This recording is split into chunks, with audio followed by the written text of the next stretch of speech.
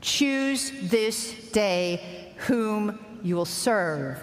The lies of our anti-Christian age, the idol of LGBTQ+, or the God who made you male and female.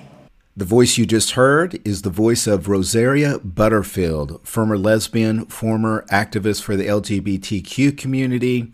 The gospel of Jesus Christ transformed her life. She's written many great books. Her latest is 5 Lies of Our Anti-Christian Age.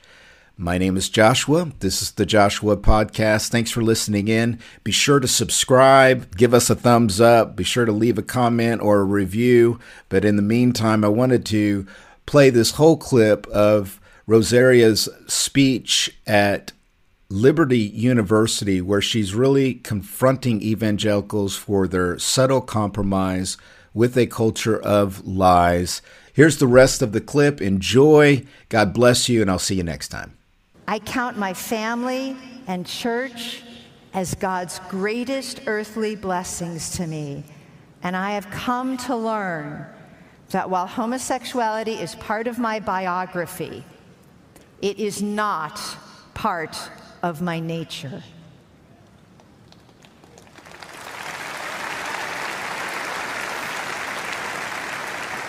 But the world that we live in, our anti-Christian age, disagrees. It believes once gay, always gay, along with a host of other lies. If I had $1 for how many times some gay Christian told me that my problem is internalized homophobia, I'd be a really wealthy woman. Indeed, 5 lies of our anti-Christian age have coiled their way from the world to the church. And I have nothing to stand on. I used to believe all of these lies as once. And what are the 5 lies? Well, we just covered one of them. Homosexuality is normal. The second lie is that pagan spirituality is kind and inclusive. The third lie is that feminism is good for the church and the world. That should get a little something out of you guys. I'll take it. The fourth lie is that transgenderism is normal. And the fifth lie is that modesty for women is outdated and dangerous.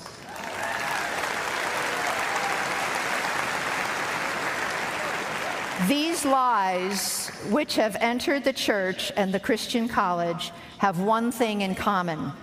They discourage repentance of sin, and they encourage the pride of victimhood. And these lies have a subtle appearance, because Satan is a liar who specializes in the persuasive lie of the half-truth. Let me give you some examples. Have you ever heard that same-sex attraction is a sinless temptation and only a sin if you act on it? Or that people who experience same-sex attraction are actually gay Christians called to lifelong celibacy? Or that people who experience same-sex attraction rarely, if ever, change and therefore should never pursue heterosexual marriage? Or that sex and gender are different, and that God doesn't care about whether men live as men and women live as women, because all you need to do is grow in the fruit of the Spirit, as though the fruit of the Holy Spirit can grow from sin. I have heard all of these lies, and just in the last year, from Christian ministries. And this is where I name names, and I'm an English professor, so I call this citing my sources.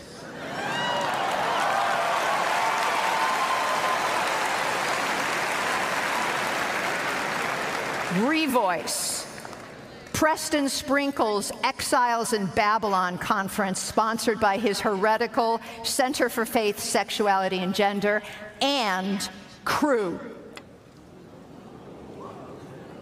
I got the receipts, people.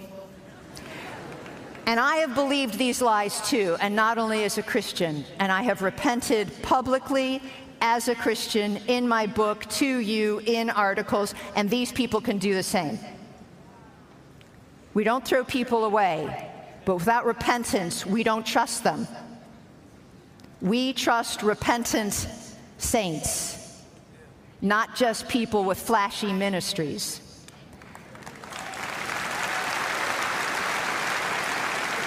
Biblical doctrine matters, and it sets the course for your life. Christian compassion for the sinners like the sinner I used to be means walking with them through the gritty battle of hating and fighting sin through the power of Christ and living for righteousness through His Holy Spirit. Christian compassion does not coddle, humanize, or domesticate sin.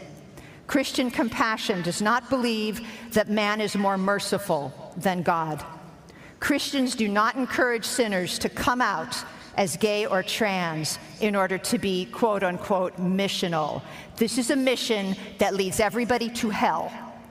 And if you are a Christian whose indwelling sin is marked by sexual or gender confusion, I really do get it. I've made that case. But be warned, there is a particular way that empathy with people who sin in the same way that you do works against your sanctification and their salvation. The biblical truth is that homosexuality and transgenderism are found in the flesh, forbidden in the law, and overcome in the Savior.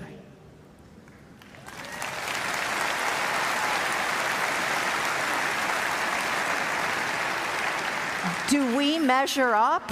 No, He measures up for us.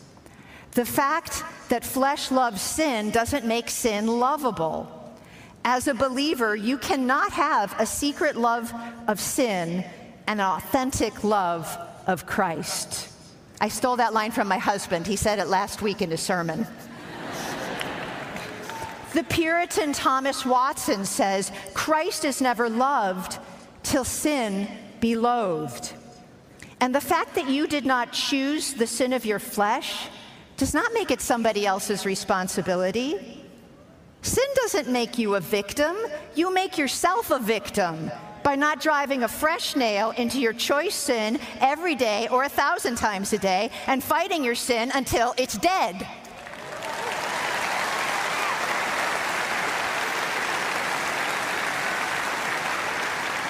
God established a natural order in the creation of male and female that is good. And you will be the man or woman that God made you to be here on earth and in heaven and in the New Jerusalem or hell with its eternal fire. God's pattern of male and female finds its earthly purpose in biblical marriage. And a world that denigrates biblical marriage or delays it unnecessarily or grows in its homosexuality and transgenderism is a world cursed, not blessed.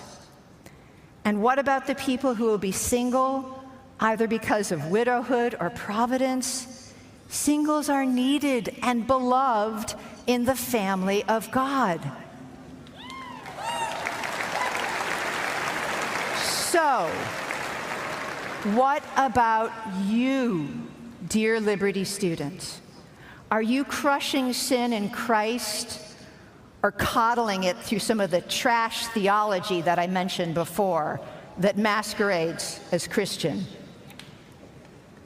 May God give you strong faith, selfless courage, and wise discernment as you answer the most important question, and I want you to answer it today. I want you to answer it right now. Choose this day whom you will serve. The lies of our anti-Christian age, the idol of LGBTQ+, or the God who made you male and female, image bearers all, divinely patterned for the purpose of building strong Christian marriages, families, churches, and communities, and calling those outside of Christ to repent of sin and come in, where even in suffering, it is safe and good and purposeful. So it's my question to you. Choose this day whom you will serve. Thank you.